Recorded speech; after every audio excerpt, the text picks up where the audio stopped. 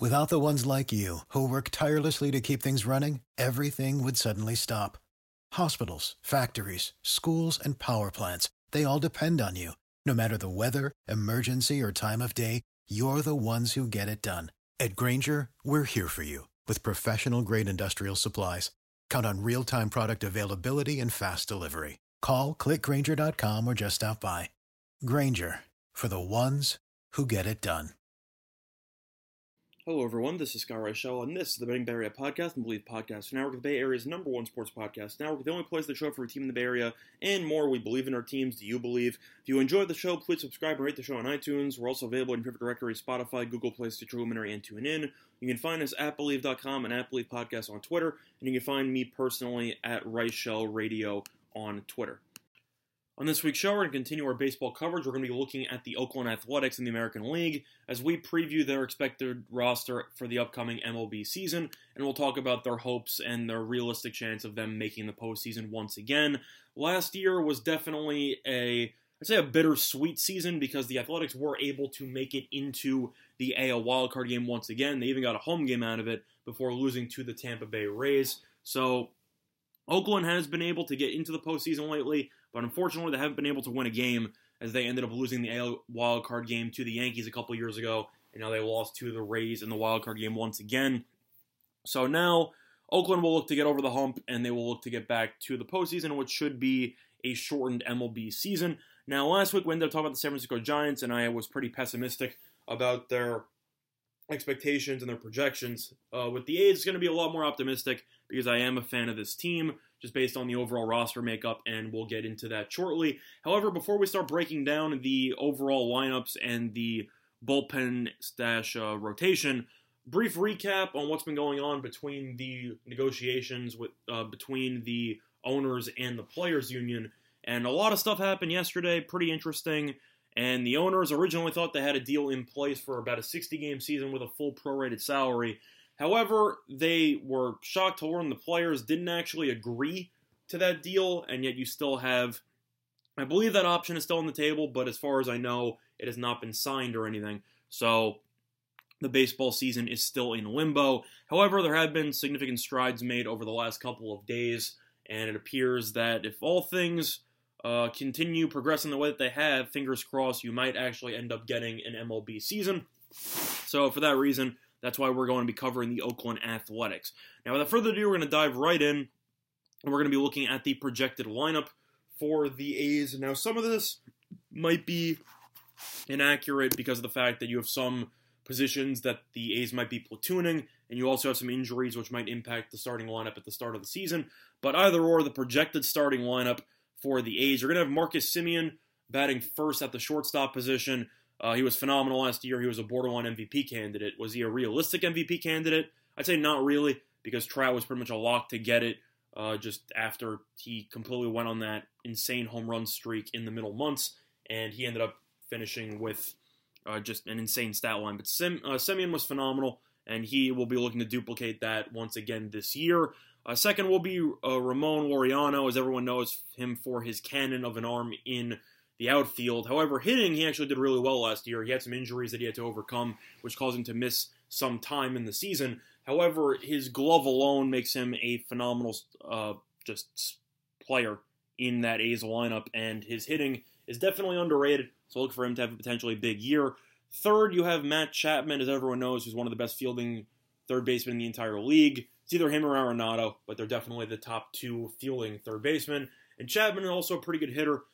He was randomly in the home run derby, if people forgot about that last year. I don't know if he should have been there, but either or, Chapman's still a very solid player, definitely has all-star potential once again, and he should put together a nice 2020 campaign. Fourth, you have Matt Olson, who is still a solid hitting first baseman. I would say he was a little bit underwhelming last year, but either or, still has a lot of talent, still a good fielding for first baseman, and he will look to put together a solid season once again.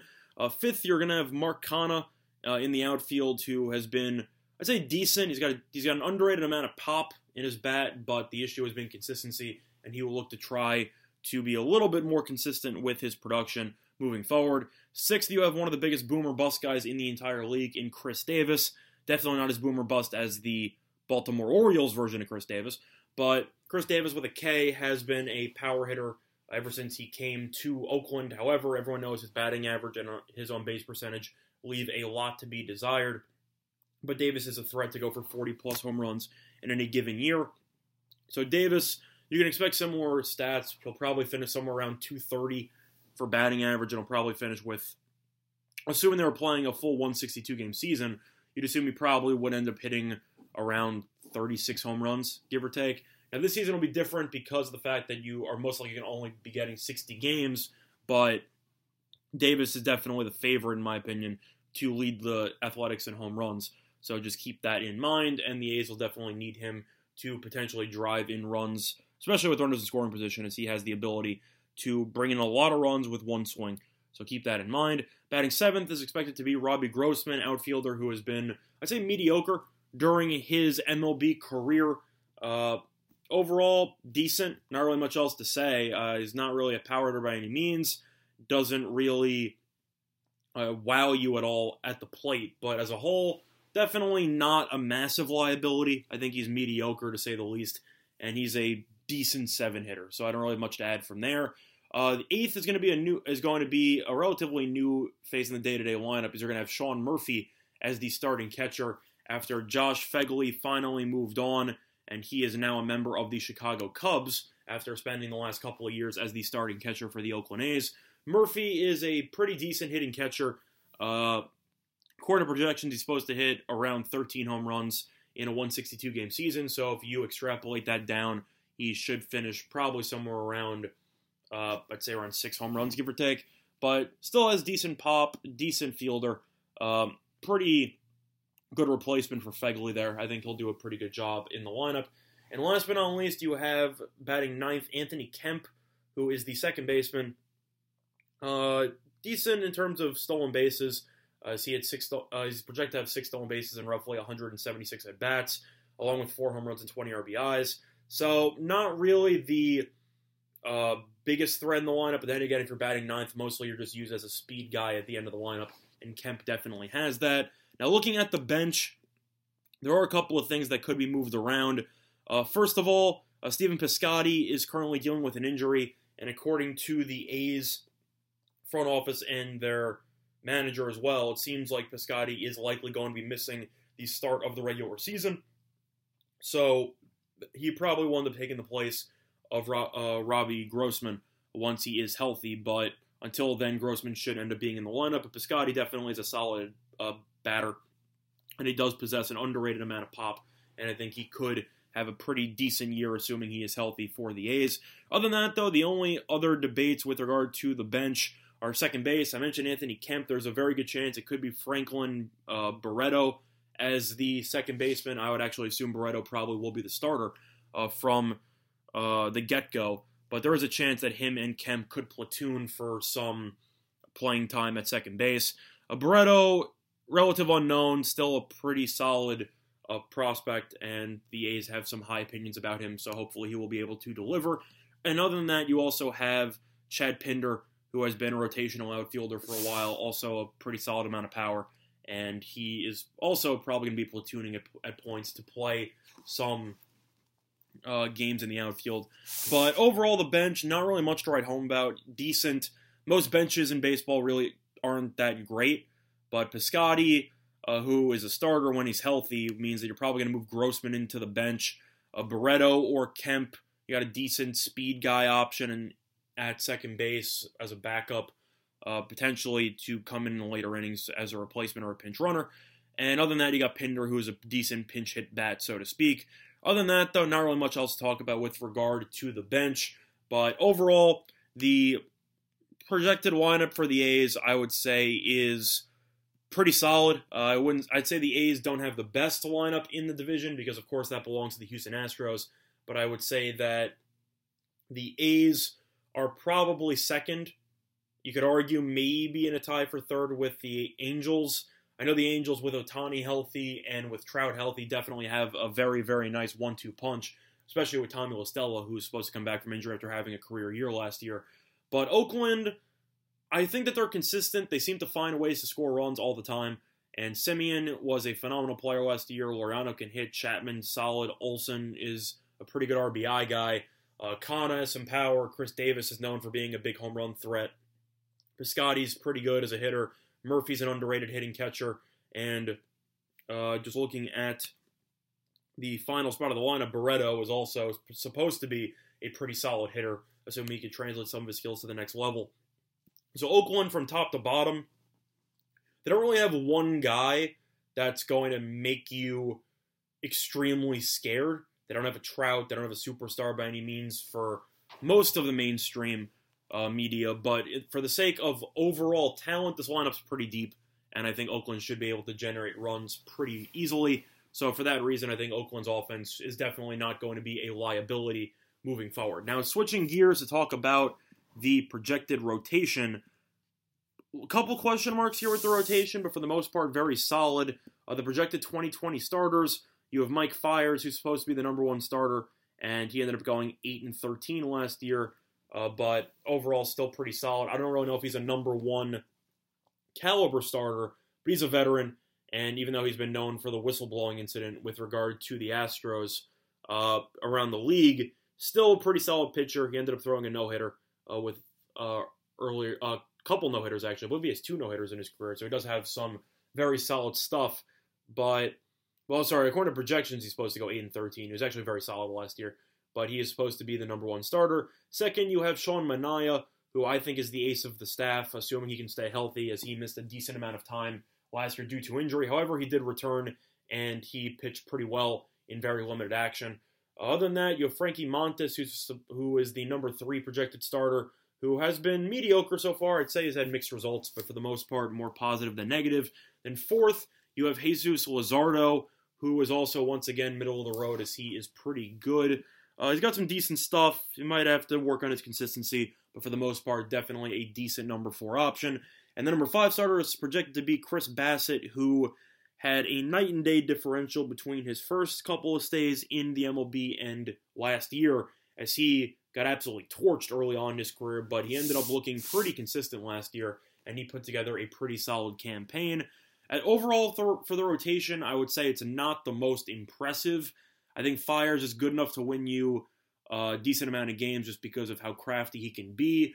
I think Manaea is phenomenal. I think Manaea is a very solid pitcher, and I think he's very underrated, but that's mostly just because of the fact that A, he plays in Oakland, and B, he has had some injury issues over the course of his career. But then again, people also remember he's a no-hitter against the Red Sox a couple years ago, so he does have lights-out stuff on occasion, despite lacking a 95-plus mile-per-hour fastball.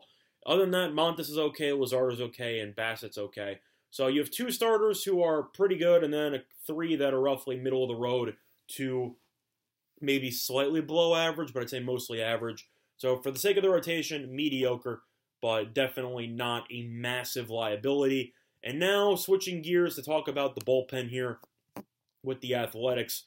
Just to go through most of the rotation, you should end up getting a decent amount of innings from the rotation. I'd say most of these guys should go around 6 or 7. So for the sake of that, most of these long relievers shouldn't exactly play much of a factor. However, you still have Jake Diekman, who has been pretty solid with the Royals. He's going to look to provide a spark to Oakland's bullpen. You also have Lou Trevino, who's a decent reliever as well, and they should be handling the middle relief aspect. Then for the setup position, for the setup spots, you got Soria, who's been a veteran in the MLB, been around a long time, as everyone remembers him from the Royals and for a couple other teams that he bounced around with. But Soria's a decent setup guy, and you also have Petit, who is pretty good as a setup guy as well. Occasionally gets a lit up, but for the most part, Petit and Soria make up a pretty good 7th and 8th inning combination. And then last but not least, you have the closer, who is Liam Hendriks, who was pretty good last year, a little bit inconsistent, but for the most part, I definitely think that he should have a very solid year, and I think he has a shot of being the All-Star Game representative for the American League, as he has the ability to shut teams down due to his electric fastball and some very underrated movement on his off-speed pitches. So, overall, the bullpen, I like. I think this bullpen's pretty good. You have to wonder a little bit about the long relievers, but at the end of the day, if you're bringing in long relievers into baseball games, you're not winning those games the majority of the time anyway. so I don't really think that matters. That means your starter is going roughly 3 innings, so I don't think you're going to win many of those games anyway. As for the middle relief onward, definitely solid. Soria and Petit have shown that they have the ability to get outs at the major league level, and Hendricks has a huge upside, which he has tapped into on occasion, and if he can just become a little bit more consistent, he can be a phenomenal closer in the MLB, arguably top 5. So for that reason, Oakland's bullpen is definitely going to save this rotation a little bit, especially from 3 to 5, from Montes all the way through to Bassett, and I think the A's should end up winning a decent amount of games from behind, and I think they should do a pretty good job of maintaining leads if they're able to get into the 7th inning with a 1-run lead, etc. So other than that, though, as you can tell, I'm pretty optimistic on Oakland's upcoming season. You also have to wonder, though, with the 60 games, just how exactly affected they will be by the lack of practice time, etc. And the answer to that is I have no idea. And that's one issue that every single team is going to have to try to overcome, the lack of preparation and the lack of a normal routine, which, of course, COVID got in the way of before the labor strike. But in terms of the projections, the A's are projected to finish second in the AL West behind the Houston Astros, which sounds accurate to me. I know the Astros use the trash cans and, they had the whole scandal. At the end of the day, none of their actual players got suspended. Yes, they ended up losing their manager as he ended up getting suspended, and they ended up firing Hinch during the offseason. They also lost Garrett Cole. They lost some big pieces. But for the most part, we can all agree that the Astros, on paper, are still the class of the division, and I think the Astros should be able to take care of business, especially with no fans in attendance, so the Astros don't have to worry about constantly being booed on the road. I think Houston's the best team in the division. I think they'll win the division pretty handily. But at the end of the day, I think Oakland's still better than the Angels. I think the Angels' rotation is an absolute disaster, and I'm still a bit skeptical on how many games Ohtani will be able to play while staying healthy, as he has had some injury issues during the course of his young MLB career. So I'm not that high on the Angels. I think they're going to be mediocre.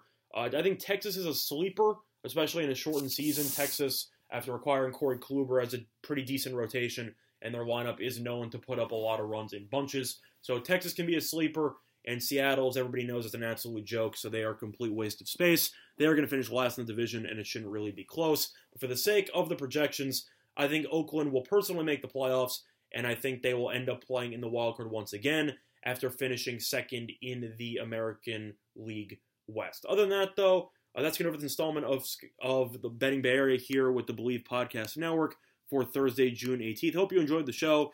Please like and subscribe if you end up enjoying the content.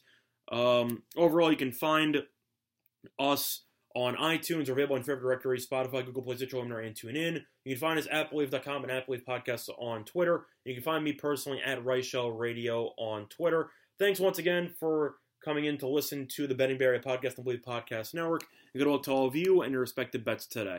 Bye, everyone. Without the ones like you, who work tirelessly to keep things running, everything would suddenly stop. Hospitals, factories, schools, and power plants, they all depend on you. No matter the weather, emergency, or time of day, you're the ones who get it done. At Grainger, we're here for you with professional-grade industrial supplies. Count on real-time product availability and fast delivery. Call, click Grainger.com, or just stop by. Grainger, for the ones who get it done.